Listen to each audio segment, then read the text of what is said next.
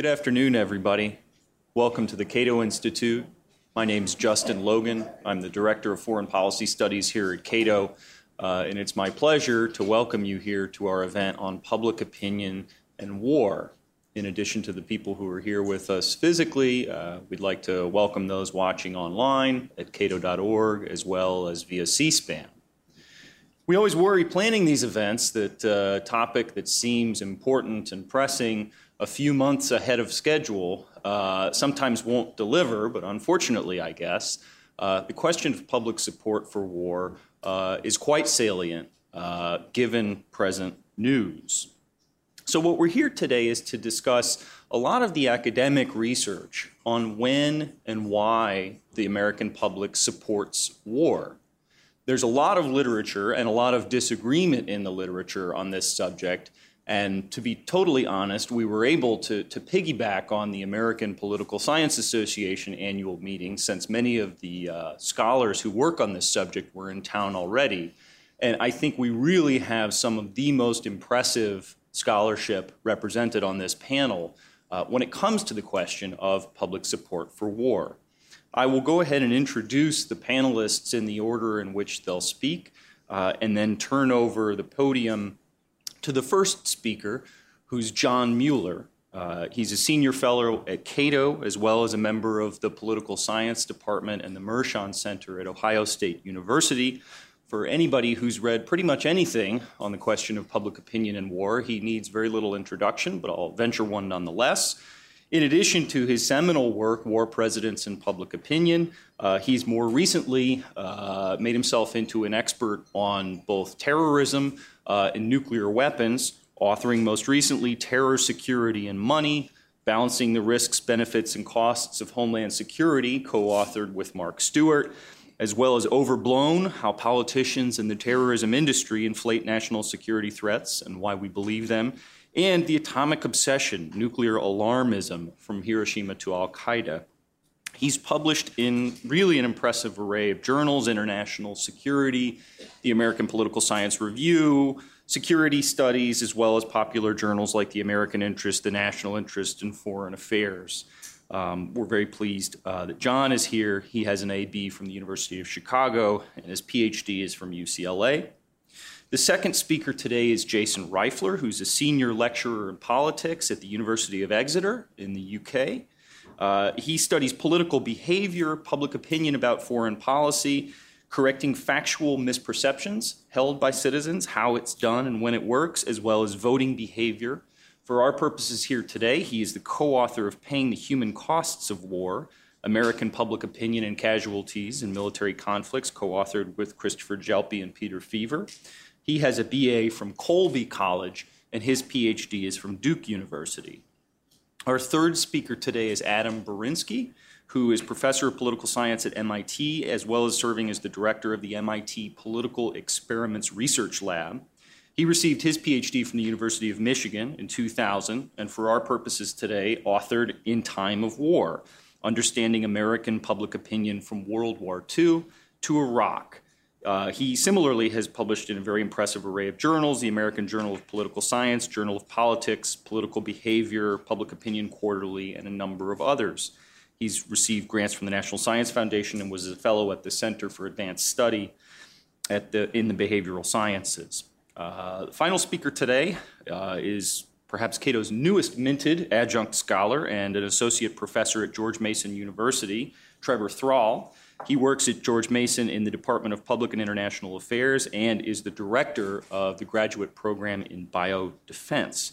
He is the co-editor of American Foreign Policy and the Politics of Fear, Threat Inflation Since 9/11, and another edited volume entitled Why Did the United States Invade Iraq? Prior to arriving at Mason, Trevor was associate professor at the University of Michigan Dearborn, where he directed the Master of Public Policy and Master of Public Administration programs. He received his PhD from MIT. So you can see, normally on these panels, we have a lot of University of Chicago, MIT, conspiracy. Today, it seems like we have a Michigan MIT overlap with, of course, John bringing up the Chicago end of the deal to some extent. So I think with that introduction of the speakers, I'll go ahead and turn things over to John Mueller to speak from the podium.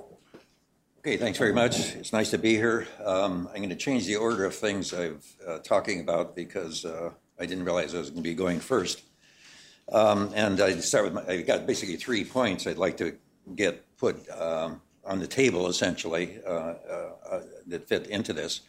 And the first one basically is probably the most wide-ranging and sort of sets the overall image. The United States has fought 4 wars, long ground wars since World War II. And it's possible to fairly well compare the degree to which these wars have been supported, because the same poll question, do you think it was a mistake to have gotten involved in this conflict, has been asked in each of the 4 wars. And the patterns for the 4 wars are there. At the very top is Afghanistan, and as you can see, it's not going to be too easy to see, but the other 3 wars, Iraq, Vietnam, and Korea, are down below. The main thing that basically happens on this is that there's been obviously a decline overall, and the part of the decline happens earlier rather than later. In other words, there's a fairly steep drop-off early on, typically, and then sort of gradual erosion or even a stabling, reaching of stability. I should say that there's a couple of things, one thing in particular that should be kept in mind. These are years, as you can see, since the wars began. But the key issue that's frequently brought up is the question of cost. The argument is that as casualties accrue, the support for the war dwindles. Sometimes that's been put, as soon as they see the body bags coming back, they stop supporting the war. Which has led, as far as I can see, to the military's idea that if they can't see the body bags, then they won't stop supporting the war. So we had this thing about not letting body bags get off at Dover, Delaware, and so forth, sort of taking the metaphor and making it into something that approached reality for some people at least. At any rate, my position mostly has been that as the war wears on, the casualties accrue and people make something resembling a cost-benefit analysis saying, what's the war worth, how much is it costing, and gradually drop off. The other speakers, as you'll see, don't necessarily agree with that way of explaining it. The one issue, though, I do want to say before moving on here is that since this is by time, it isn't by casualties. And a good question would be, how fast does it go relative to a casualty increase? And the war comparing the war in Vietnam and the war in Iraq. In the case of these 2 wars, there's a considerable difference. As you can see, both lines eventually go below 50% approval. But when they went below 50% approval for Afghanistan, there were about 2,000 Americans who had died. For Iraq, rather, there had been about 2,000 Americans that had died. And when it went down below 50% approval for Vietnam, it was more like 20,000 or 18,000 Americans had died. My interpretation of this is that people were simply not willing to pay as much for the stakes in Iraq as they were for the Cold War wars. Okay, now when you talk about casualties, everybody basically agrees people don't really know what the casualties are. And if you ask people how many people have been killed in Iraq, they'll get all kinds of weird answers and so forth. However, but the casualties basically, obviously, is a fairly good measure of the intensity, the cumulative casualties of the war, both in terms of human losses and economically. However, there is some indication from one question, which fortuitously was asked before this recent war, before the Iraq War in 2002. The question is, you don't have to read the whole thing, but the basic idea was George Bush might decide to send troops to Iraq. Do you approve of that?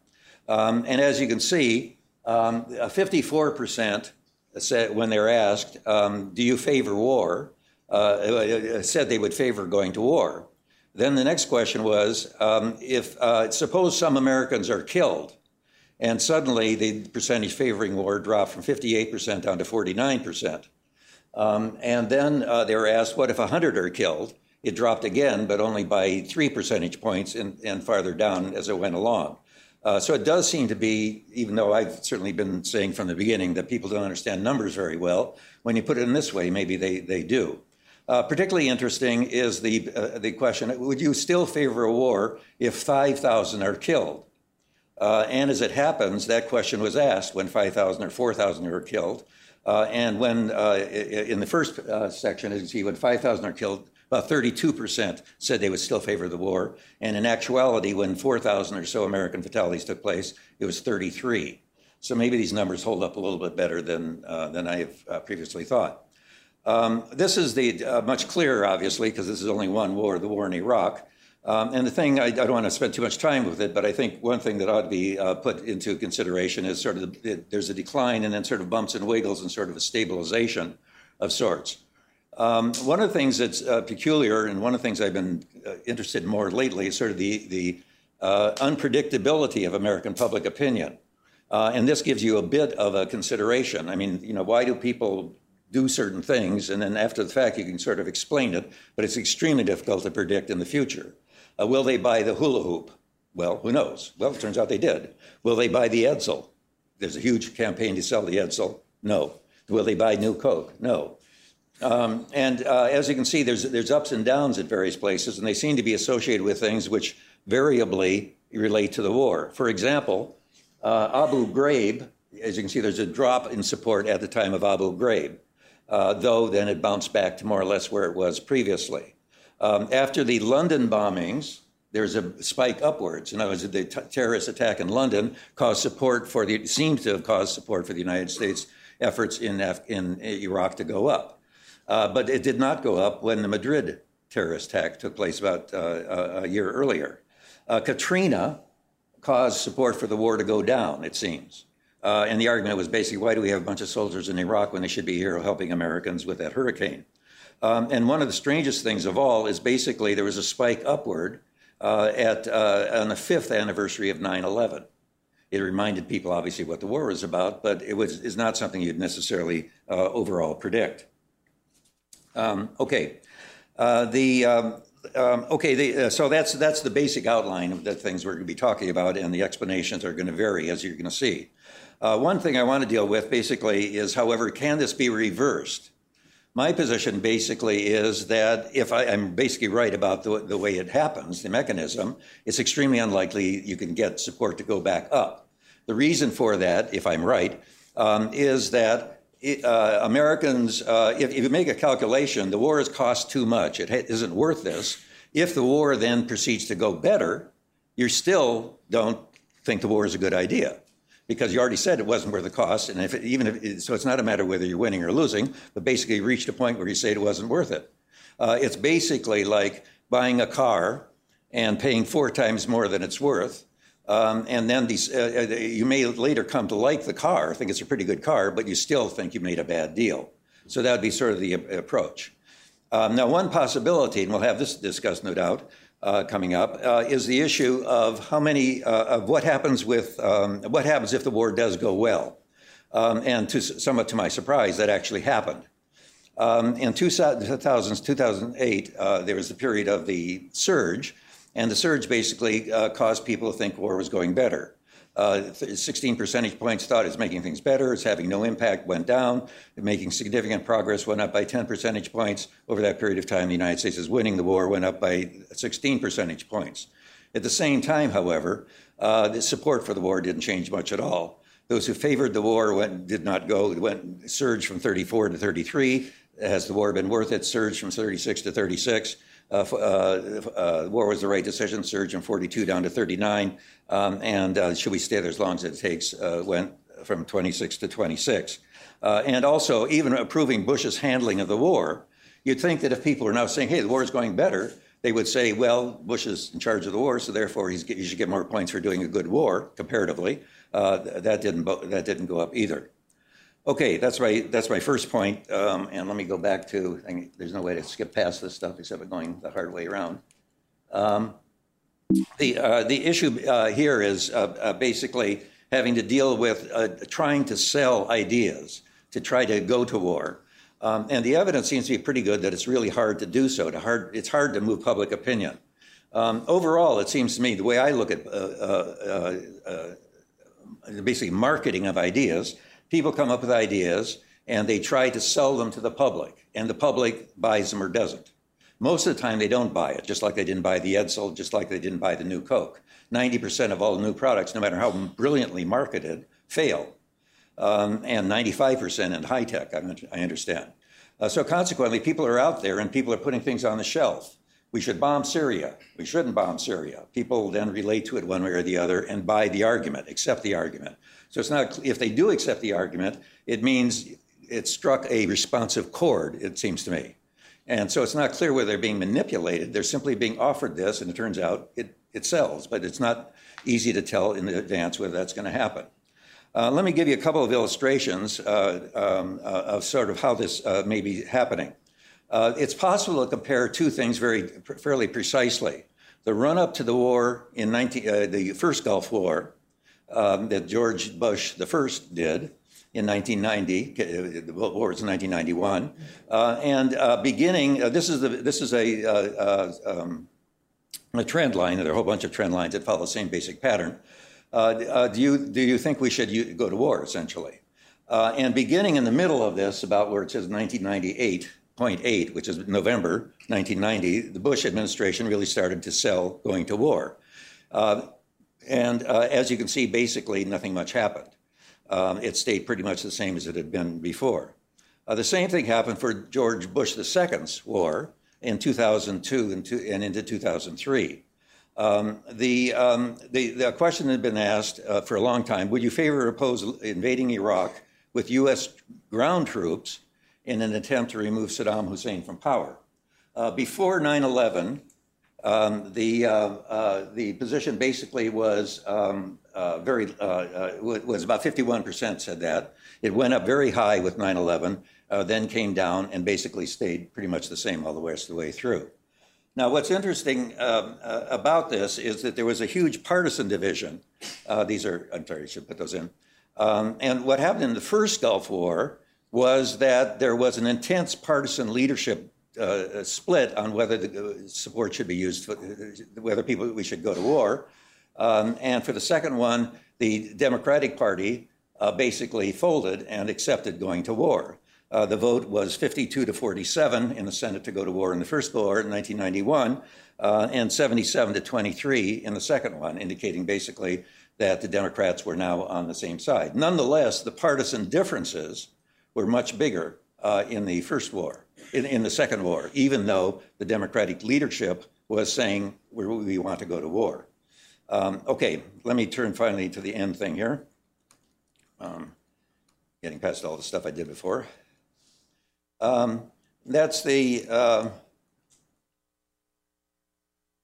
going too far and getting, these are all in one, okay, there we go. I want to conclude with this point. Basically, the situation we're in now, it seems to me we're basically with the war in Iraq. We're in a situation now of debacle. Everything the United States has fought for, died for, spent for, trillions of dollars, 5,000 or 6,000 lives, has gone down the tubes in the last year. And so the question is basically, what's the likely reaction to that to be? It seems to me a useful comparison is with the previous debacle, which took place with Vietnam in 1975. In 1975, the communists took over South Vietnam, completely obliterating the efforts of 55,000 dead Americans and the huge amount of money, et cetera, that's spent on that war. Everything went down the tubes virtually overnight in 55 days. And so the question, what was the public reaction to that?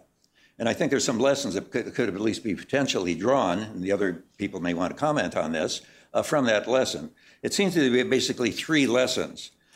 First of all, the Americans accepted debacle with grandeur, with grace. Basically what they said, they shrugged it off. So, yeah, so what?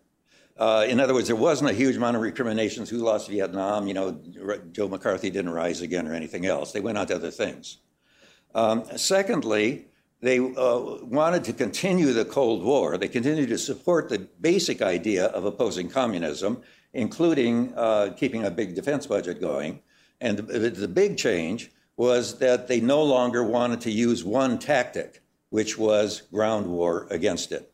Vietnam had demonstrated that that's a bad idea. Part of that was that they were willing to say, essentially, that I don't care if communism advances. I do care if communism advances. I want to stop it from advancing, but I'm not willing to use ground war to stop it. And if you have to use ground war, I prefer to let it advance. And indeed, communism did advance in several countries after the fall of Vietnam. I think those three lessons probably hold today as well. It seems to me very likely that the United States, American public will be able to accept this debacle with a fair amount of good grace and go on to other things, shrug it off. I think that's most likely. And the other two things I also think hold. One is they can continue to support the war on terror compared to the Cold War. In other words, they still want to do it, and there's been very little change in opinion about the war on terror since 2001, as far as I'm able to see. But they're not willing to use ground war to stop the advance of communism. And let me just conclude with two final cross-tabulations from a poll, the same poll. This question was, as a result of the recent violence in Iraq, do you think the threat of terrorism against the United States will increase, decrease, or stay the same? 44% of the people, this is just a couple of months ago, said it will increase. So that's a bad thing. Everybody agrees that's a bad thing. Then on the same poll, the question is, would you use ground force to stop it, essentially? And only 19% said they would. So consequently, it seems to me that the same thing will happen. Even people are not willing to use ground war to stop the advance of terrorism. They're still opposed to it, just as they were opposed to communism and the advance of communism. But they've not changed their strategy, but they have changed their tactic, their willingness to use ground war as a technique for stopping it. Okay, let me end on that. Thanks for your attention.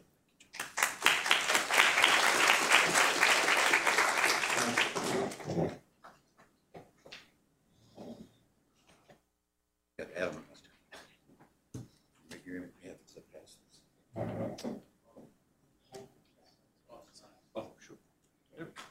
Great. I'm just going to turn on the clock here so I can keep track of how long I am. So thanks very much for inviting me to this. This is great. I lived in D.C. in the mid-'90s, and this was always one of my favorite buildings architecturally from the outside. This is my first time inside Cato, so it's fun to see the inside. So in my portion of the talk today, I'm going to try and make three main points. The first is the view that with my co-authors, Chris Jelpy and Peter Fever, of the importance of perceptions of success in shaping public support for willingness to use military force. The second is to rebut some of the criticisms that have been made of our work, particularly with some of those that I think Adam is going to make following me. And then third, to try and make the case in at least a modest way that citizens engage in some form of cost-benefits approach when thinking about decisions of using force. And so in addition to that, one of the goals for today is to really try and maximize some of the difference in our different perspectives. Friends who sort of study things related to this area say, don't you all mostly more or less agree? Sure, maybe at some level, but it'll make a much better panel if we say we disagree a lot more. And also, I think it's important to try and push each other to make the work as good as it possibly is. This is obviously a very substantively important topic. Under what conditions will the public support military force? And it's important that we understand it, and it's important that we push each other really hard to try and make the work as good as it can. The half-life for any social research is probably fairly short anyway. So it's worth discussing it sort of with as much friendly engagement as we can.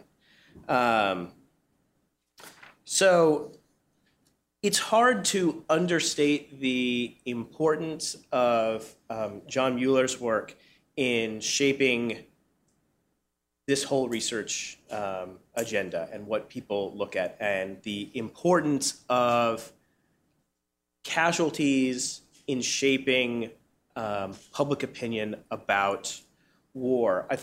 I think sadly, sort of inside the Beltway policy community has misinterpreted some of his work. Largely, the public will immediately oppose war once the body bags start coming home. I'm not exactly sure that's what his work says, but that became the conventional view and oftentimes was attached to him. There are several real difficulties in studying how casualties affect public opinion. The main way that we study public opinion, obviously, is through surveys. And when we want to measure how the public is, how they might be sensitive to casualties, one of the problems is that any given survey is typically conducted over a very short window, 2, 3, 4 days. So that everybody who is called or interviewed for that survey in some capacity basically experiences the same number of casualties that the war has seen at that point. There aren't dramatic changes in casualty numbers that change from the first day of a survey to the third, fourth, or fifth day of a survey. So that leaves us, unfortunately, with several imperfect ways to measure how sensitive the public is to casualties. One, we can try and use aggregate data so that as we can take overall poll results, support for a particular mission, and a variety of different questions that we could use. And then we could try and see how support may decrease over time as casualties increase. One problem with that is that that's perfectly correlated with time. Casualties, unfortunately, can't go down, and time can't go backwards. So we're stuck with always observing increasing casualties at the same time that we're observing increases in the amount of time of a conflict. Another approach is to ask people a variety of questions in a given survey. And this is what my co-authors and I do, among other things. And then we use a question very similar to the one that John presented from the LA Times in 2002, in which how does the public respond to if you tell them, would you still support it if there were this many casualties? And so that's problematic because people may not be able to experience those casualties. They may not know under what conditions those casualties were experienced. One of the main criticisms that Adam will make is that if we use this as our measure of war support and measuring sensitivity to casualties, that it's very possible that that measure of measuring your ability to measure sensitivity to casualties is going to be endogenous to overall war support already. So it's a difficult measure. The third approach would be to use experiments, which is similar to this approach, and give people similarly worded questions about scenarios in which the United States might use force or other countries might use force, and change the number of casualties involved and see how that changes support. But those end up having to be hypothetical missions. And so we aren't necessarily tied into real world scenarios like what should the United States do in Iraq right at this moment and how would the public respond. So we have a substantively important problem with a very difficult measurement problem. So the work that I've done with Chris Jelpe and Peter Fever, and I keep mentioning them in the hopes that some of the hate mail that we will generate will go to them and not just to me. Peter was on a different panel that was televised by C-SPAN this morning, and he showed me the death threat email that he's received since then. So Chris and Peter, if you want to send a death threat, send it to them, not me. So one of the really important themes of our work is the importance of success. And that we argue that people are much more likely to support missions that will be successful. And that a consequence of this is that people are willing to tolerate even extremely large numbers of casualties for a successful mission, and are unwilling to tolerate even small numbers of casualties for missions that they think will not be successful. And so one of the things I think is particularly important about this is that the extent to which people pay attention to wars and conflicts, that embedded in this is an assumption or that people are able to have some sense of what's going on about the world or how the progress of a war is proceeding. This is, I think, another major point of difference between my work and, I think, in particular, Adam's work. In addition, we think this is perfectly consistent with an overall costs and benefits approach.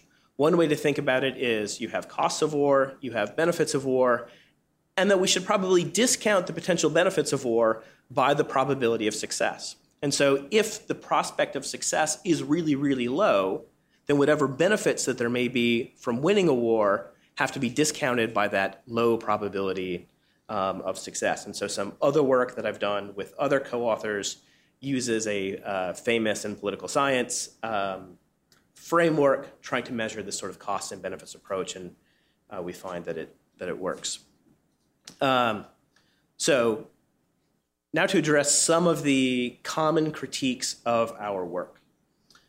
First is that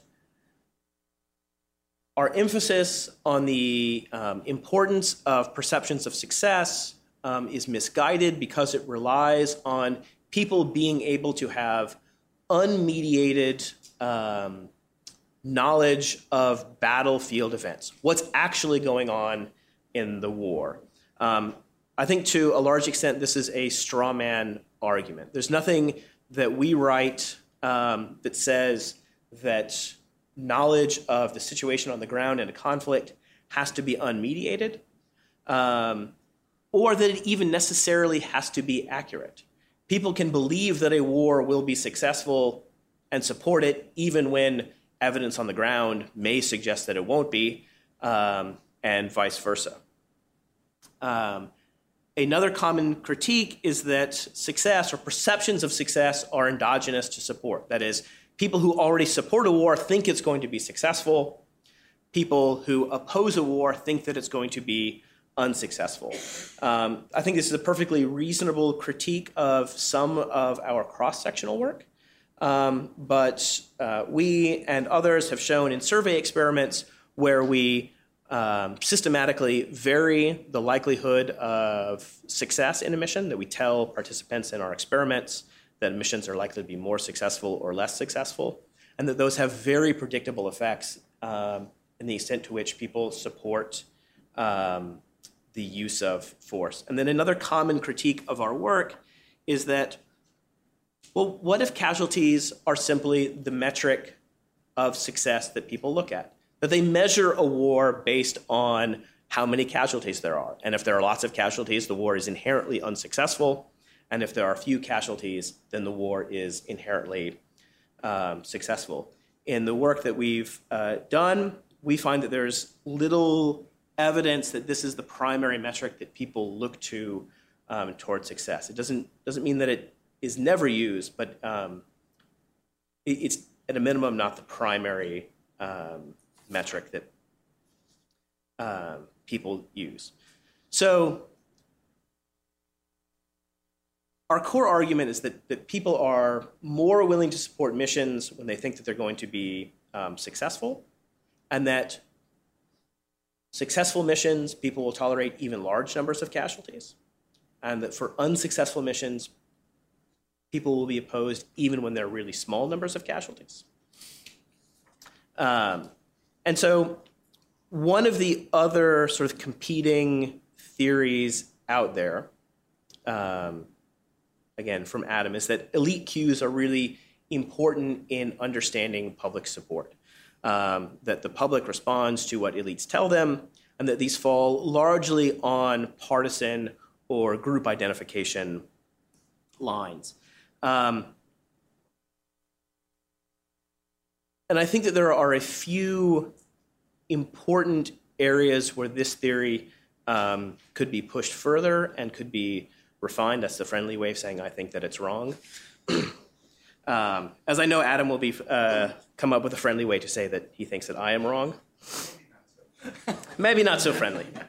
We are friends when we are not doing something like this. So one, it doesn't have a terribly strong theory of which cues people attend to or why. There are a number of cues out there that people could attend to. It doesn't sufficiently separate the persuasive arguments that elites make in terms of supporting or opposing war versus just who says it. It unfortunately doesn't explain democratic support for the Iraq War before the Iraq War very well, in that there is majority opposition to the Iraq War among Democrats prior to the Iraq War in 2002, 2003, yet all leading Democrats were either for it or at least tacitly not against it. And then I think that the most troubling aspect, or the area where I sort of would like to see it push the most, is that it doesn't tell us that much about elite level decision making. So one of the nice things about a theory of perceptions of success is that it also might give us some insight into how political elites and military planners think about war. It seems to me not unreasonable to think that those in the military would be resistant to missions that they think are, and political leaders to missions that they think are going to be unsuccessful, and more supportive of missions that they think are going to be successful. Whereas an elite Q theory doesn't give us any potential insight into the main reasons why elites are supporting or opposing particular missions and the use of force. And I have exceeded my allotted time already by about 3 minutes, and that felt super fast. All right, thank you very much. Thank you.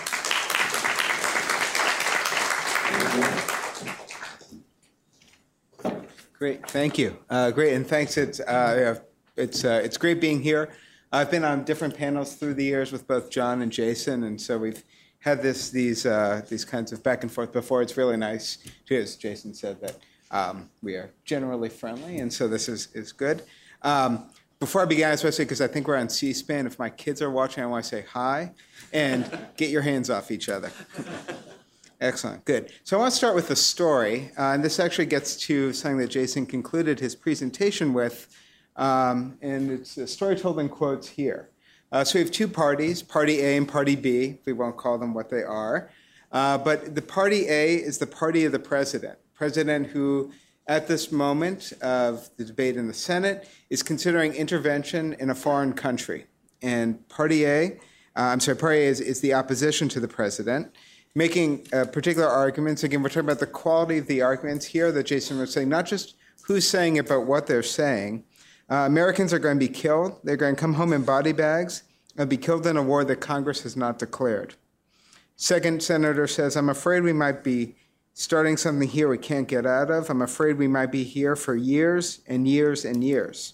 But Party B, the party of the president, expresses support for the president's position, saying we should have an intervention, and said, well, I know some of my colleagues believe strongly that the administration has not articulated forcefully, consistently, and clearly the missions and goals of this use of force.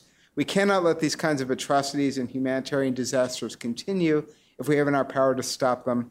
I believe it's our duty to act. And as a scholar of public opinion, I'm very interested in how does the mass public respond to these kinds of contrary arguments? And we can see generally the public falls behind their particular leaders. Question asked at the same time in this debate, considering everything, do you think the U.S. did the right thing in getting involved in military conflict? Do you think it was a mistake? Party A, 46% says it's the right thing. Party B, party of the president, says 66% say it's the right thing. So this sounds very much like the rhetoric, the kinds of arguments that were marshaled before the Iraq War, and the reaction, as John showed us, this partisan split after the Iraq War. But this isn't the Iraq War. This is the spring of 1999, and we're talking about Kosovo, right? So the party of opposition are Republicans. Party B, the party supporting the president, right, noted hawk Paul Wellstone.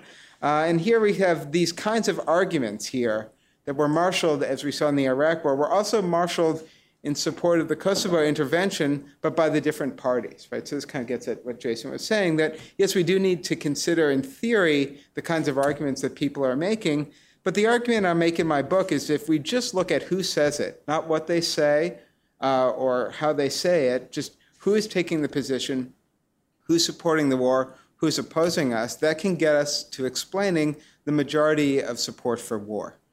So in my book, the central argument I'm making is that what we learned in about 60, 75 years of study of American public opinion can and should be applied to foreign policy as well, not just about domestic politics. That opinion about war is just like opinion about domestic politics.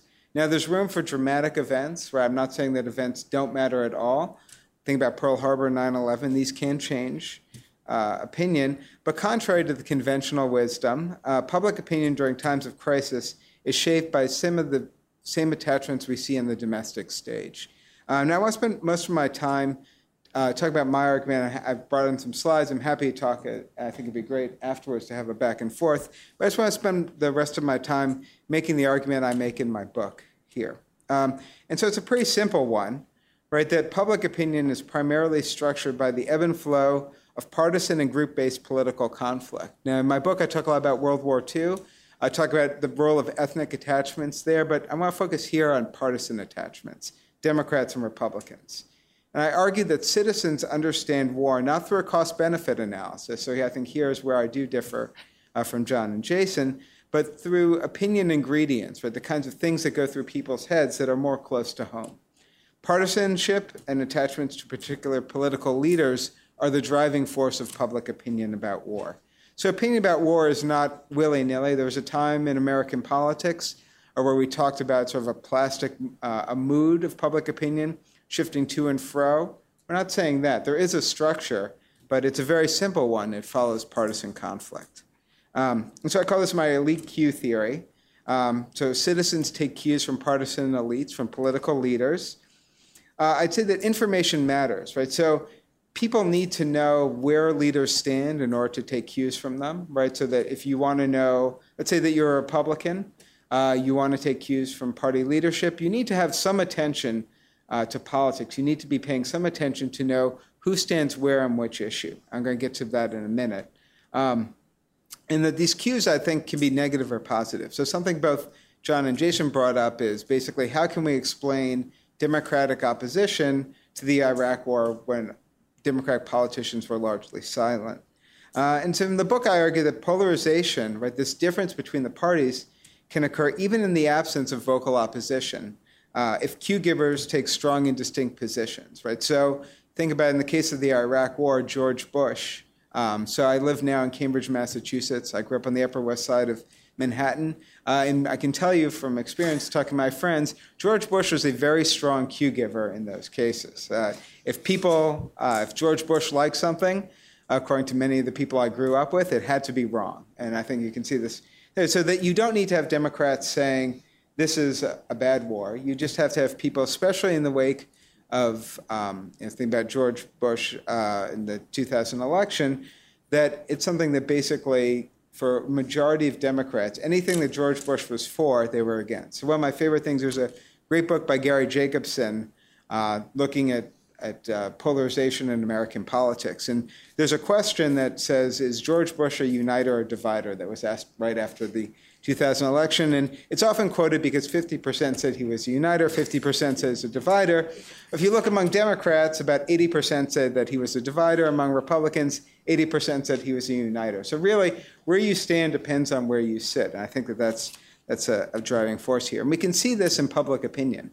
So John told you about the split in partisan public opinion. And this is really through the end of 2008, which is when I stopped writing the book, and I haven't updated this since then. But it's more of the same. There's no happy ending where everyone comes together.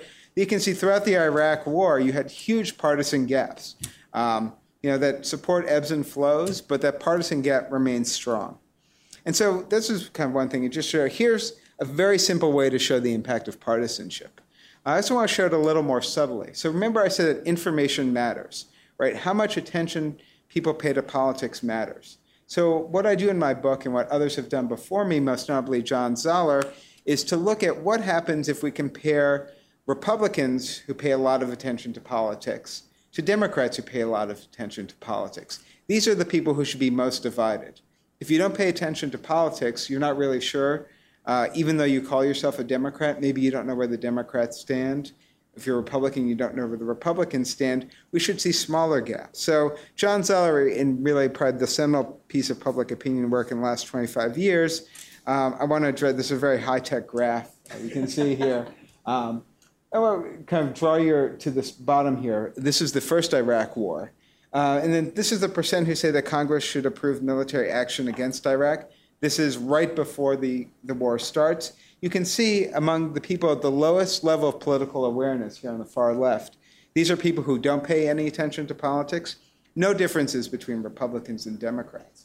But if we look at the highly informed, the people who pay the most attention, we see large splits, right? And so I want you to kind of take this visual frame here, divergence versus here, this middle graph, which is right before, in October, when Democrats, so you might, I remember, probably not everyone in this room remembers, before the 1990 election, there was a delicate dance where Democrats didn't want to say they were opposed to the war in advance of the 1990 midterm election. So here you can see convergence, right? There's still differences between Republicans and Democrats, but the more attention you pay to politics, the more likely you are to support war.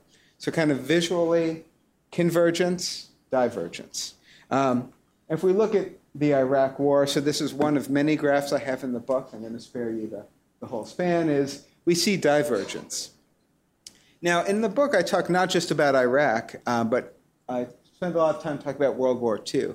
Because there was a lot of polling done during World War II that was largely unexamined for many years.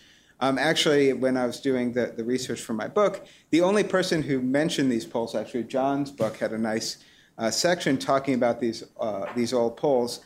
But you'd think that in all the vast literature on public opinion on war, people would have looked at World War II, which I wasn't around for that, but I'm told it was an important war. But luckily for me, they didn't, so I was able to write this book. With a colleague, Eric Schickler at Berkeley, we resuscitated a lot of these opinion polls that hadn't been looked at for many years. I just want to show you a couple things that, again, sort of support this theory about elite cues, convergence and divergence. So let me show you one thing here to show you that even before the war, so there's this notion that before U.S. entry, before Pearl Harbor, the public was strongly opposed to war. So if you ask, should we declare war? Indeed, lots of people said no. But if you actually asked the question that was relevant at the time, do you think that we should help England or stay out of the war? What's more important, to stay out of the war or to help England? You can see steadily increasing support for this position. And this was especially true among Democrats, as I show in the book.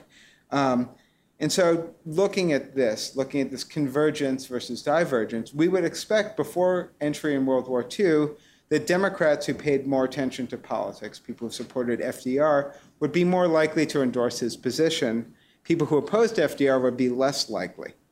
And I'm going to skip ahead here. This is just to show that, indeed, if you looked at politicians in Congress were talking about it, you saw a divergence before World War II, before Pearl Harbor, between Democrats and Republicans, and then after Pearl Harbor, there's a convergence in how political elites were talking about that. And again, we see this reflected in the public. So here's a number of questions that were asked, various measures of support for intervention. In November 1939, do you approve of changes to the neutrality law? You can see supporters of FDR, the blue line, the more attention you pay to politics, the more likely you are to support this position. Among Republicans, less likely, right? People who opposed FDR. Same thing in this question, is it more important to help England or stay out of the war? Republicans are flat. Supporters of FDR are increasing in support. And we see this through mid-1941. Should we let Germany keep land in exchange for peace? Supporters of FDR, more informed, more engaged you are, the more likely you are to support that position. Now, this changed after Pearl Harbor. But we see it not just in the mean levels of support among Republicans and Democrats. We can see this in the convergence of opinion. Now, one interesting thing about World War II is the kinds of support questions that John mentioned about the mistake. Was it a mistake to get involved? They're so familiar to us. This question was never asked after U.S. entry into World War II. The closest that came was, in 20 years, do you think other people will think it was a mistake to enter the war? Which I think is in part a sign of the high level of support that there was for World War II, that basically pollsters weren't asking the kinds of questions that we ask today because they didn't think that there would be differences. However, there were questions about that sort of indirectly got at the stated U.S. position of unconditional surrender. So a bunch of times asked, would you support making peace with the German army? Sometimes this was asked, would you support making peace with Hitler? Not surprisingly, if you ask about making peace with the German army, more popular than making peace with Hitler. But you can see, even if you ask about the German army, the mean levels of support are very high. But the key point I want to make here is that this pattern of convergence that we saw, right, where we get the same messages, we can see. So after U.S. entry into Pearl Harbor, right, if you could remember in this graph, we see convergence of how political elites, how politicians are talking about that. We also see that in the mass public as well. And I think that that's really interesting. Now, we don't see this more generally. So this is one of my favorite questions. So is it more important to work with business or take care of people? Right, because as we know, these are divergent goals, right? It's one or the other. But if we take that premise, which maybe we don't want to do in this building, right, is you can see that you do see divergence. So it's not this great big happy family where everyone comes together and says, oh, we need to be here. We still see where you have divergent rhetoric, you still have divergent opinion. I think that that's really important. Let me skip this. So, let me also address something that was in conclusion that was raised most directly by Jason, but I think by John as well, is what do I not deal with in the book? So my book is about 320 pages, which my publisher said was too long as is. But it is a tricky, so there are things I don't deal with. And I think that this is an important thing is, what determines the flow of elite discourse? So I treat it as something that we would call political, sort of exogenous to the system. It's just given. But the question, it's an important one, is how do elites decide on their positions? And so we think about what are the conditions under which elites remain unified. And so what I sort of say in my conclusion, that's nice, where I can make arguments without evidence, is perhaps arguments that have been made about the mass public. Think about aversion to casualties, cost-benefit analysis. These make sense applied to political elites. Right? This is their job. Right? So, as a scholar of public opinion, I know that most people, most of the time, don't pay attention to politics. So if people are rationally ignorant about politics, politicians are not rationally ignorant because it's their job to pay attention to politics, to make these kinds of decisions. So we could see this, and there is some hint in some work done by Scott Gartner, among others, that show that variation in casualties during the Vietnam War affected the position that senators took on the war. Right? So there's something there. So, we could say, well, doesn't this just mean that it doesn't matter, right? If elites are doing this, isn't that good enough? And I think, though, that there are some important normative questions that this leaves aside. I'm thinking about domestic and international politics. So Danny Ryder and Al Stamm have a book where they argue that democracies are hesitant to enter war. And they only become involved in wars that they are likely to win. Okay, so they show this observationally, you see this throughout history. But the mechanism for that is really important. So they say it's casualty sensitivity. They say that leaders are worried that the mass public is going to react poorly to casualties. But if the mechanism is in fact through elites, right? If elites are the ones making these decisions, they have the agency and flexibility to interpret the meaning of ambiguous wartime events, right? So think about the surge, right? A lot more troops go in. Is this a good thing? Is it a bad thing? There's a lot more potential there for elite, I wouldn't say elite manipulation, but elite manipulation of that potential reality.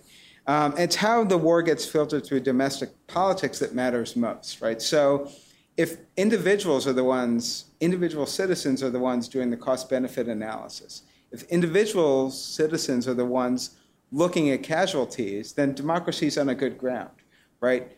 If leaders choose policies that lead to bad results, where the costs outweigh the benefits, the public will sanction them, right? The public will kick them out of office, or at least say that they don't support wars. However, if it's the elites that are making these calculations, we're in a much more fuzzy world, right, where it could be that the public is the one that's misled here. So I think that the stakes really are important. And I think, as Jason said, there's some potential there for some future work. And like I said, I have some other slides about that I can bring on sort of, but I just wanted to sort of lay out my position, and then looking forward to some more discussions about that. Thanks.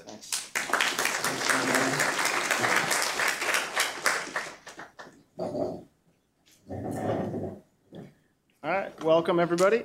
Justin, thanks for the invitation to be here. Great discussion already. Start with a quiz. How many of you have ever written out a pro-con list? Don't be shy. Okay. Maybe you were trying to make a tough decision, like whether to take a new job or ask your girlfriend to the prom, which house to buy, that sort of thing. And the idea behind the pro-con list is that it's supposed to help structure your thinking and make sure that you've considered all the possibilities, all the consequences, and that you make the best, most rational decision you can with the information at your disposal. But if you're like me, you write down this nice long list of pros and cons, you stare at it for a while, and eventually you realize that it's absolutely no help at all, right? And you might even wind up more confused than when you started. Anyone ever? Yeah, we've all had that. And the reason is not because you can't think of any pros and cons, right? You have a whole list of pros and cons. The reason you can't make up your mind is because you don't have a good reason, right? A good reason for option A or B. And this is actually obvious if you think about it, because you never bother making pro-con lists when you already know what you think, right? When people with good reasons don't make pro-con lists, right? When you're crazy in love with a girl, or when you know it's time to move to the big city, you don't sit around and quickly make a pro-con list to see if you're making the right decision, right? And I think this is pretty interesting when we're just talking about your love life, but it gets trickier when we start talking about foreign policy opinions. All right? The first problem people face when trying to come up with an opinion about a war like Iraq is just like your typical pro-con list, there are a lot of potential reasons on both sides of the coin. Right? But forming opinions about war is even more complicated, because beyond that, all these reasons are very difficult to compare. Right? A lot of apples and oranges on the list. And even worse, the information you need to assess each of these reasons is itself pretty complicated, often missing or kind of sketchy. Right? And so given that, the brain power and the time it would take you to consider this pro-con list in all its glory is staggering. I mean, people actually get paid to do that full time. Yeah? So I think some people might be willing to spend that much time thinking about who to marry, but not about the war in Iraq. Okay? Nonetheless, I think, as you have heard already today, at least a couple of people think that the public approaches the problem of coming up with an opinion about war in a manner more or less consistent with the pro-con list model. And I won't quote Jason and his colleagues from before, but essentially you weigh the pros and cons, and you see, okay, about a 50% chance, and you come up with an opinion. My co-author, Andrew Armstrong, who is here in the audience with us today, and I don't think that people actually use this sort of idealized model to come up with opinions. And instead, we argue that people rely on one good reason to support wars and foreign policies. By this, we mean that the acquisition and adoption of one good reason can serve to motivate and maintain an opinion in the face of potentially confounding considerations from all sorts of competing sources of information. It doesn't mean you might not agree with other reasons for something, but just that that single good reason is doing the heavy lifting, and it really doesn't need the others to help you figure out what to think. Now, on first glance, I hope that seems fairly provocative, but I think there's a good chance it also sounds a bit extreme. So at the risk of working against my own cause right up front, let me give you 3 reasons why we think one good reason is all you need. First, the most fundamental reason to suspect that people seize on one good reason is, I think was mentioned briefly, humans are cognitive misers. Right? We're always looking to cut corners when it comes to thinking hard. And if you've read Daniel Kahneman's excellent book, Thinking Fast and Slow, you've had an excellent summary of a long line of research in this tradition.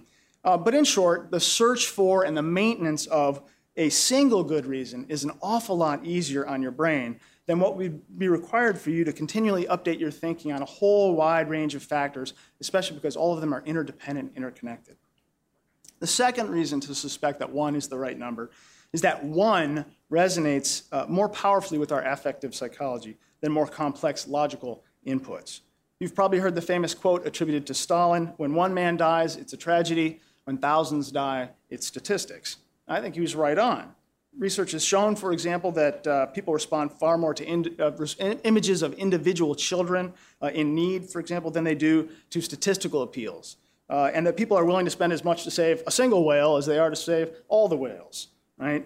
So more broadly, I think it's just the case that it's in our nature to treat the first or the best or the worst or the most extreme of a class of things very differently from the way we treat other things, right? We remember them more easily, we give them more weight in our thinking, and we're more easily roused to action when presented with a single compelling, personal especially, reason to do something. And the third reason to suspect that one is the magic number is a large body of evidence about the powerful role that predispositions play in shaping opinions, and how often they seem to point people to one specific reason. People rely very heavily on things like party identification, moral views, religion, social identity, both to simplify the complex information environment they face and also as heuristics for opinion formation. I mean, how much more do people need to know than party ID to pick a president, right? How many people have religious beliefs that explicitly give them a single good reason for their opinions because God said so, right? In many cases, the very nature of people's beliefs, in fact, requires that just one reason matter. Okay, if you're still with me, the next question then would be, what does this fact that people gravitate towards one good reason tell us about opinion formation in the case of something like the Iraq War? And to answer that, I think we first need to consider the fact that good reasons are not all created equal.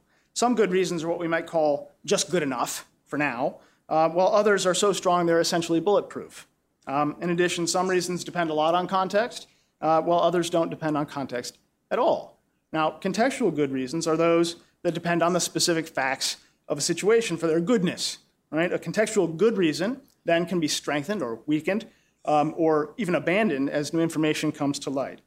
For example, if I supported the war in Iraq because I was worried about the status of Iraq's WMD program, then my good reason probably got better after I saw Colin Powell's speech in early 2003, while later on it lost strength as we didn't uncover any evidence of Iraqi WMD. And eventually it might have lost so much oomph that it stopped being a good reason entirely, leading me potentially to consider changing my opinion about the war altogether. Fundamental reasons, on the other hand, are reasons rooted in moral views, right? Partisan loyalty or group identity, religion, and so on. And unlike contextual reasons, these fundamental reasons are not contingent on objective or observable criteria and changing conditions. So, for example, we wouldn't expect a Quaker with a religious belief in pacifism to support a war no matter what the conditions. Right? And this means that new information is unlikely to have much impact on these folks who have fundamental reasons. And so given all this, we expect sort of several things when we turn to think about public opinion about war and foreign policy.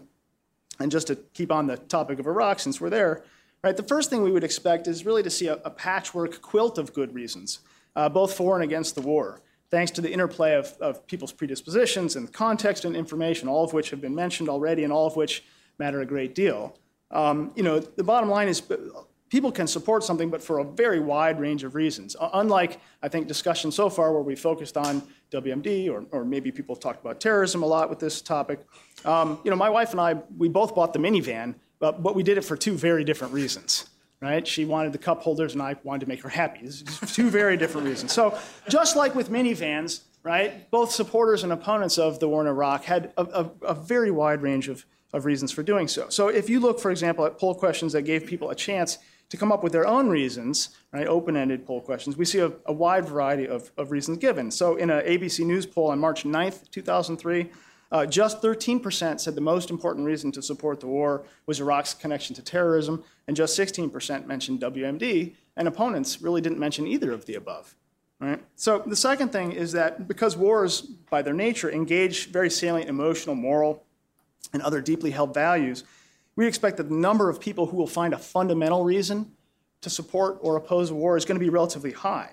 And given this, then, we expect to see a lot of consistency as opposed to change. Consistency in the opinions that people hold throughout the war. We spent a lot of time trying to explain opinion change, but here I'm thinking more about consistency. And I think in the case of Iraq, we see this very clearly.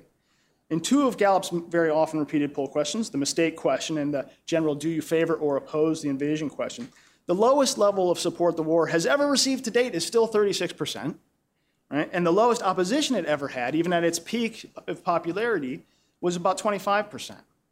And our interpretation of these, I think, is pretty straightforward. Right? At the beginning of the war, you had a hardcore group of mostly conservatives who had fundamental good reasons to support the war and never wavered. The other side of the spectrum, you had a hardcore group of mostly liberals, many of them in Adams' neighborhood apparently, who opposed the war for fundamental reasons at the outset and never wavered. I come from one of those places too, so I know it's true. And so that means, right, when you think about it, that as many as 60% of Americans never changed their mind once about what was going on in Iraq, which is more than Hillary Clinton and John Kerry can say. I actually even find that surprising, thinking about this stuff a lot. I had never actually thought about it that way until recently. And the third thing is that we expect that the number of people holding a strong good reason, right, one that's really resistant to additional information, is going to grow over time as people encounter new information. As Adam mentioned, many people, sadly, nobody here, pay very little attention to foreign affairs. And so at the beginning of a war, a crisis, many people will have no reasons whatsoever to support or oppose a policy. But over time, they're going to learn more, and they'll be exposed to more potential good reasons. So people with no reasons to begin with will probably get one.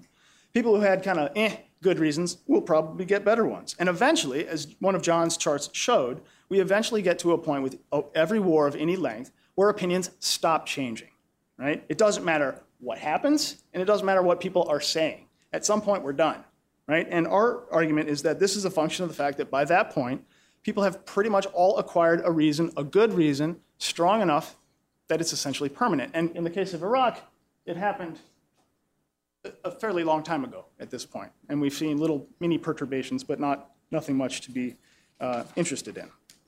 So one good reason.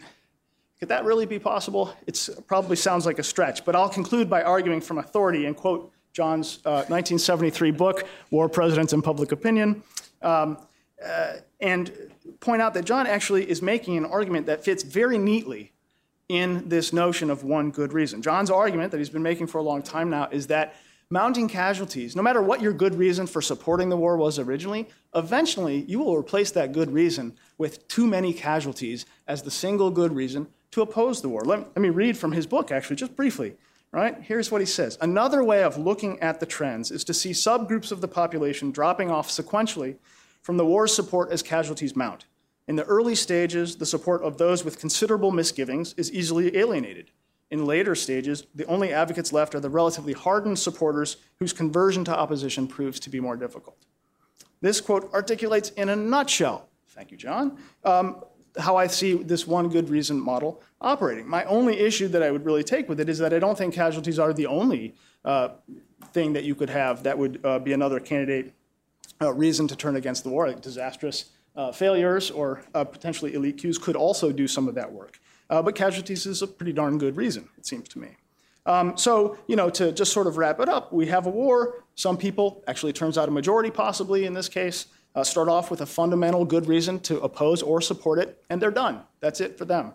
Other people start off with a good reason that is of some kind of varying level of goodness, and some of those are weak enough that they collapse on first blood, first sign of trouble. Others, it takes sort of a great deal of information to make clear that initial reason was actually not so good anymore. And I'll end there in the interest of sticking to roughly 12 minutes, but before I sit down, I'll just put it back out to you guys. What is your one good reason? Thank you.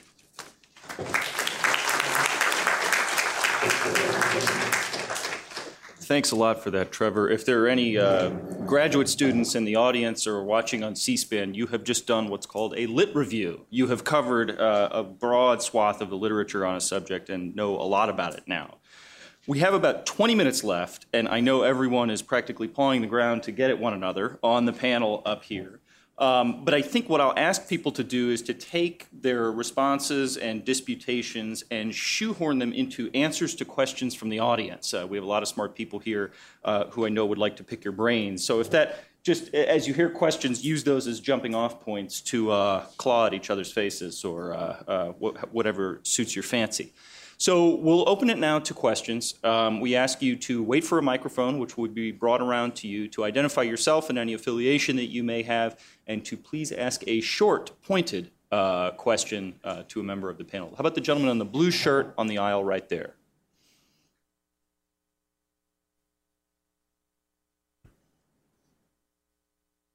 My name is Joe Gillen. I'm a retired soldier and retired civil servant.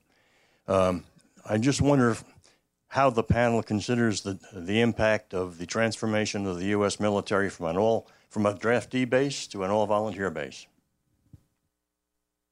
Conscription and its role on. Yeah, in terms of public opinion, you're talking about? Yeah, there's a debate about that, and the other panelists may know more about it, but it seems to me it doesn't make much difference.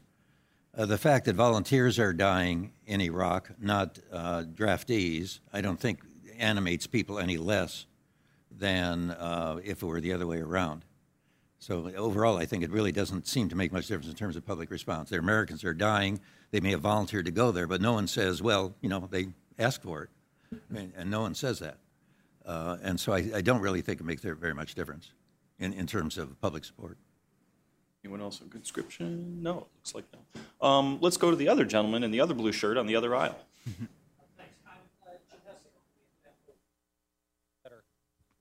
I don't project that well, thanks. I'm Jim Hessick. I'm from the Atlantic Council. I'm also a graduate student at the University of Texas in public policy. I want to follow up on that question about conscription, because I've had the sense that might have been different in Europe in decades past, and there are still a handful of European countries that conscript.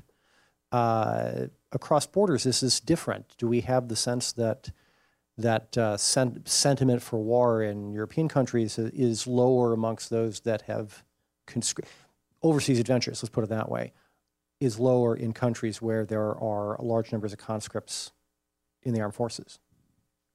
As far as I don't know of any particularly.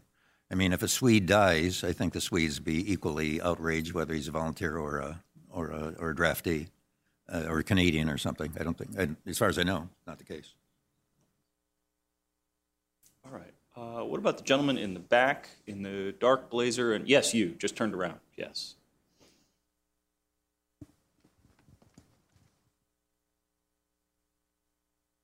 Robert Schroeder with International Investor. We have another theory, I'll be very quick, we call it the red cape theory, that every once in a while there's a media event that seems to elicit revenge or the feeling of revenge. We just saw one with the execution of a journalist, for example, but there's been other cases, keynote stories that appear in the press that seem to really provoke anger on the part of the American public. Do any of you feel that there are those kind of incidents which trigger a change in public sentiment? John, please. Yes. I'm the events guy, whereas the rest of the panelists are not so much. Yes, it can be. It's very hard to predict what's going to happen, though, because frequently things simply get shrugged off. As I mentioned, in the looking at the support for the war in Iraq, there were certain events like Abu Ghraib, which caused a huge flurry and so forth, and did cause opinion to change, but then it sort of went back to where it was before.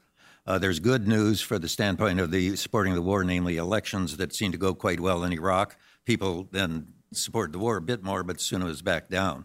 So frequently they're not game changers.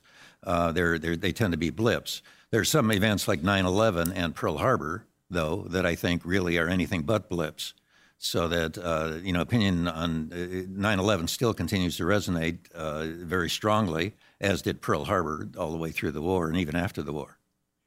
If I may piggyback on that, in addition, another person who's written a lot about war and public opinion, who's not on this panel, Peter Lieberman, has argued that fundamentally support for war is based on retributiveness, so punishing people who deserve to be punished for their morally bad acts. And in some sense, that's probably fairly consistent with the big red letters of Saddam is a bad guy that Trevor had in his slide. What about the gentleman right here in the front, in the non-blue shirt? Branching out. Afternoon, Martin Moulton. I'm a DC Libertarian candidate on the ballot in November. For the panel and Mr. Mueller, what do you think of Judge Hellerstein's opinion about the release of the Abu Ghraib photos and whether that was done to protect people overseas or shape public opinion or affect public opinion at home when it was I don't know the motive. I mean, the motivations of why the photos were released and so forth. Well, the anti-war people thought, this fed right into their argument about the obscenity of the war, et cetera. But in terms of it, I don't know if anyone's done a real study of the Abu Ghraib revelations, which were very stunning, obviously, at the time. We all remember them. They were very vivid. They had pictures that were just horrible, et cetera, et cetera. But the data, basically, as I showed, seems to be that it temporarily, through the war, it wasn't a game changer in the sense that it caused people to think less well of the war, and then that just continued to down from there. It basically bounced back up. So the events like that, even really horrible ones, might be there. In the case of the soldier who was the journalist who just killed, I mean, you could consider that to be a fairly minor effect given the horrificness of this war. And so you get an event which is just, one horrible thing happened to one single person, but it can gravitate. It can cause people really to change their minds in some cases. And the gentleman right down here in the front. Need to find a lady with a question, too. Thank you. I'm Bert Wides.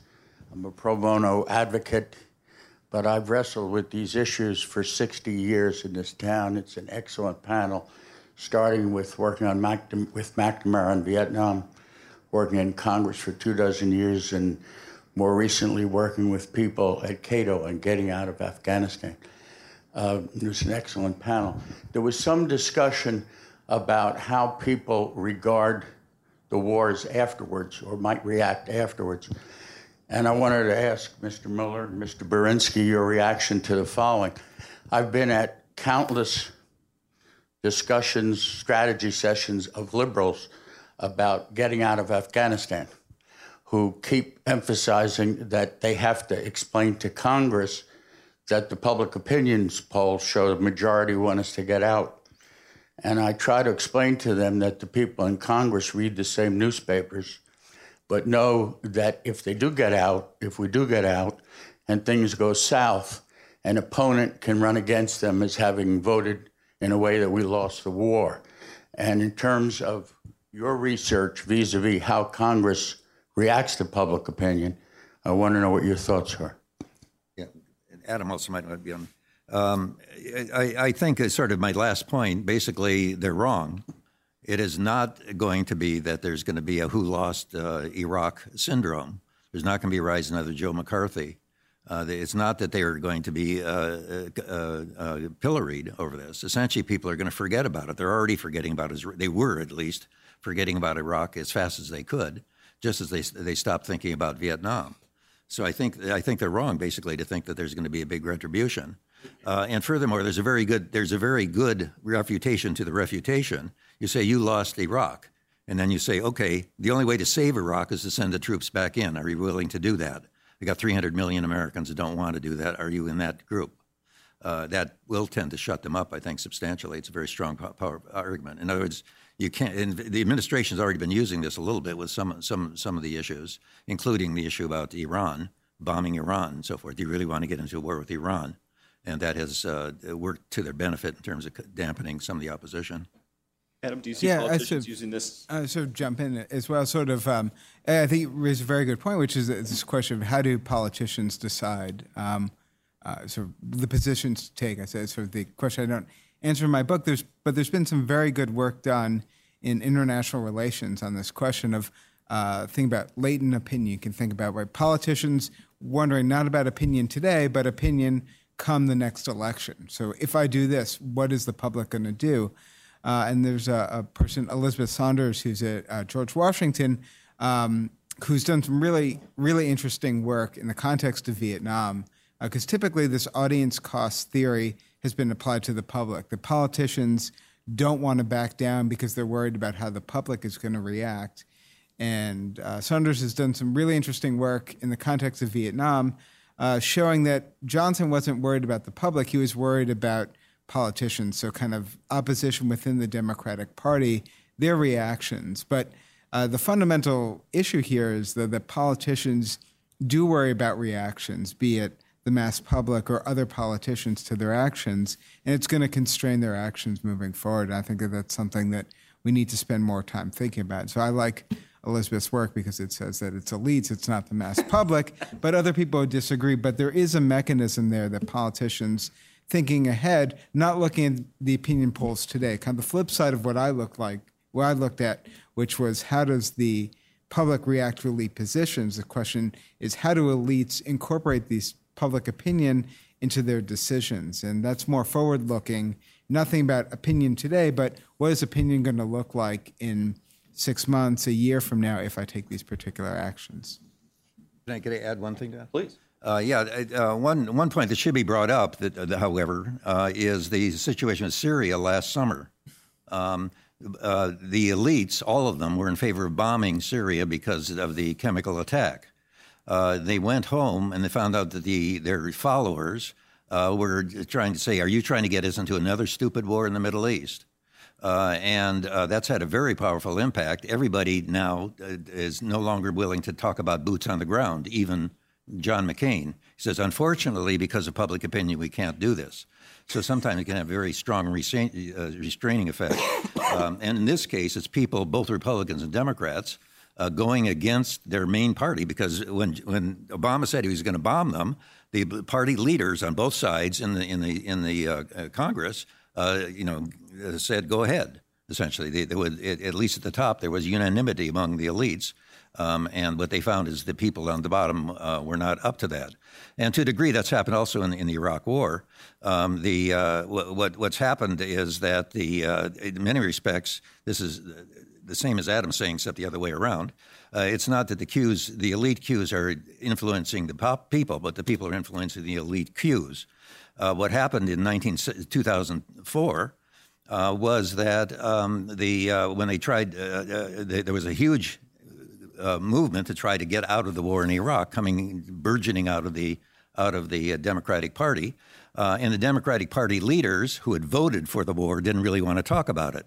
So with the movement toward Howard Dean and then eventually John Kerry as sort of a stalking horse for an anti-war movement, it was not that the leaders were manipulating the people. The people were manipulating, at least the main activists and the rank and file of that party were manipulating the leaders. That kept going on throughout the whole decade.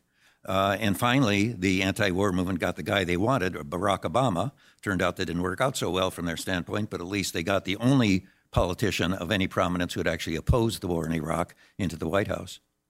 I wonder if Adam's response to that would be, it's my relatives out in flyover country that see that Barack Obama wants to bomb Syria, and that's enough for them to know that it's a bad idea.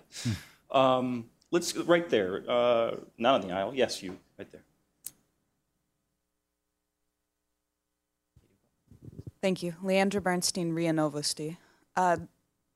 I find it very difficult to believe that public opinion shapes elites' decisions to go to war simply on the basis that Congress hasn't officially declared war since I think it's World War II. There's increasing trend to the president unilaterally getting us into war. So the premise of public opinion shaping something like war, which should be based on strategy, not on opinion, in my opinion, it's just a little bit hard to believe. So if you could address that, and also we've seen one of the speakers mentioned circumstantial reasons being put forward and used by the public to say, oh, yes, well, I support this or I don't support this. And if anyone could comment on the trend in the creation, potentially fabrication of circumstantial reasons to get into a conflict, NATO versus Russia. So I think this raises a couple points. Salience, right? Is there any evidence that politicians ought to fear what the public thinks and when? Consolidation of executive power. Can the president pound the table hard enough that he gets his folks to fall into line? And then I'll leave it to you to jump off from there. Anybody? We'll just make a few points on that. One is that we are seeing it now. Every politician is saying we can't have boots on the ground. Public opinion won't let us do that, et cetera. So they do feel constrained. At least that's what they say. It is the case that the president can do it anyway. He could have bombed in Syria and then waited to see what happened later. And the fear was it would redound negatively to him.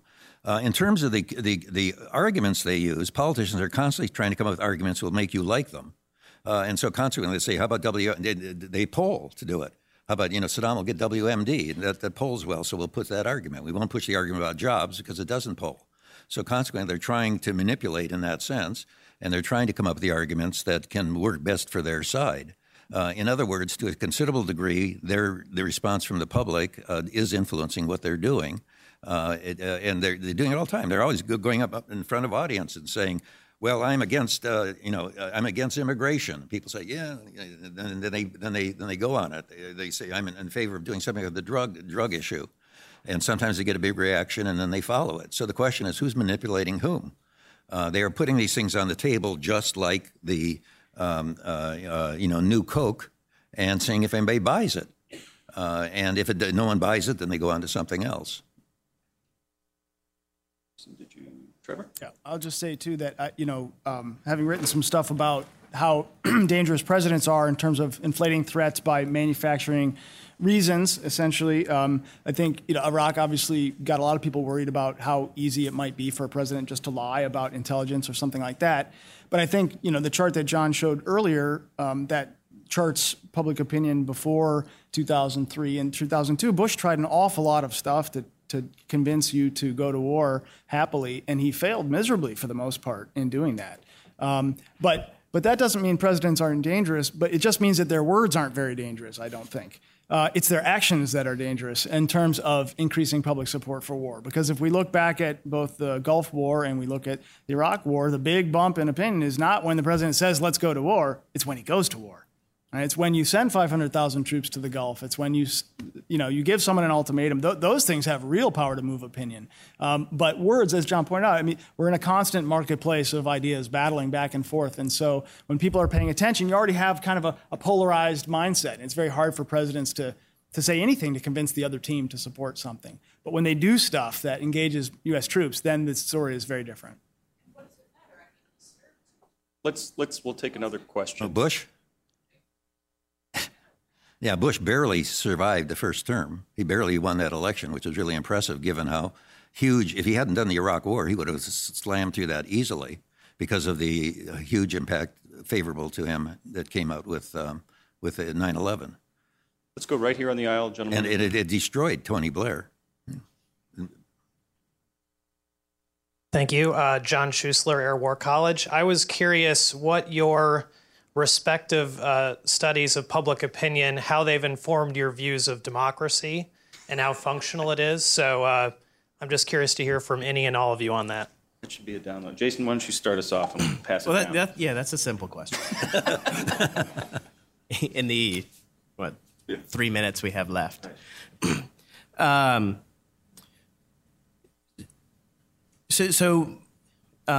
My view is that well, it's true that lots of citizens don't pay super close attention to politics. I don't think anybody on this panel would dispute that. And that there are some decisions that are probably particularly bad, like the Iraq War, that democracy is fairly responsive. We don't have lots and lots of really, really bad decisions. There are lots of wars that maybe we could have gotten into that we didn't. And most, sadly not all, but most of the wars that we have gotten into have gone reasonably well, and we've achieved reasonable aims out of them. I don't know, maybe I'm too Pollyannish about, yay, democracy. But I am, I don't have a sort of, horrible, the sky is falling dim view that we should just give up on democracy and let's just trust, our elite overlords. John, you don't miss New Coke, do you? No, or the Edsel. Yeah, for the record, New Coke actually wins in blind taste tests. Is that, well? Yes, that's right. So that's why they put it out there. They thought people would buy it, and they didn't do it. Right. Basically, I think democracy. I've learned democracy is a really crappy form of government. It just happens to be better than all the alternatives, and certainly the kind of government I'd like to live under. It's basically self-correcting very clumsily sometimes, as Jason says, but it's fun and exciting and interesting. It is appalling that there's so many people out there that disagree with me. And I can't conceive of why that should be the case, but I've learned to live with it, and some of them at least have learned to live with me. So. I think we may have consensus on this point. Trevor, do you want to take it and pass it down? Sure. I will say I have a yin-yang answer to that, which is that, I'm not full on rah-rah as Jason, but I think democracy works reasonably well in terms of the opinion, foreign policy connection. But the yang side is that I don't think it's because we're very smart or good at reasoning through these things. I think instead we're lucky that we have two political parties that enjoy roughly equal support from both sides of the public. And so when we fight about things, we polarize. We don't come to agreement over Iraq or anything else important. And instead we compromise. And what that does is it keeps us from doing really extreme, stupid stuff very often. So better lucky than good. Good. So to add to, I guess, sort of a dimmer note is that I guess it can get really dim. I'm not going to get really dim, but I spent the last 20 years studying public opinion, and I said that. So whenever I teach my public opinion classes, I said the two things that I know. One of them, I said that most of the people, most of the time, don't pay attention to politics, and the second is that people will answer any question that you give them on a survey, and together that can be very dangerous. Sort of if people don't think hard about a question, I don't think that people. I guess that where I do disagree is that I strongly reject the cost-benefit framework. I think that people kind of muddle through politics as best they can, and then the slightly happier side of that is that if people are given good material to work with, that if they take cues from politicians who have thought hard about an issue and take reasoned, considered positions, if they use other cues to guide them. In the book I talk about ethnic politics, but there's other group-based mechanisms that people use to reason about politics, is that people can do well there. But I think the story there is that people's decisions are only as good as their politicians that they listen to. And so I think that democracy, if we're going to fault democracy, it's not the mass public, it's politicians that we need to talk about. I always like to close events on an anti-elite note, so thank you for that. And this is actually an odd time for a forum for us. It's a little too late for lunch, but I'm Irish, so it's not too early for a glass of wine. So I hope you'll join us upstairs for some wine and cheese, and thank the panel for what I think was a terrific forum. Thank you, guys.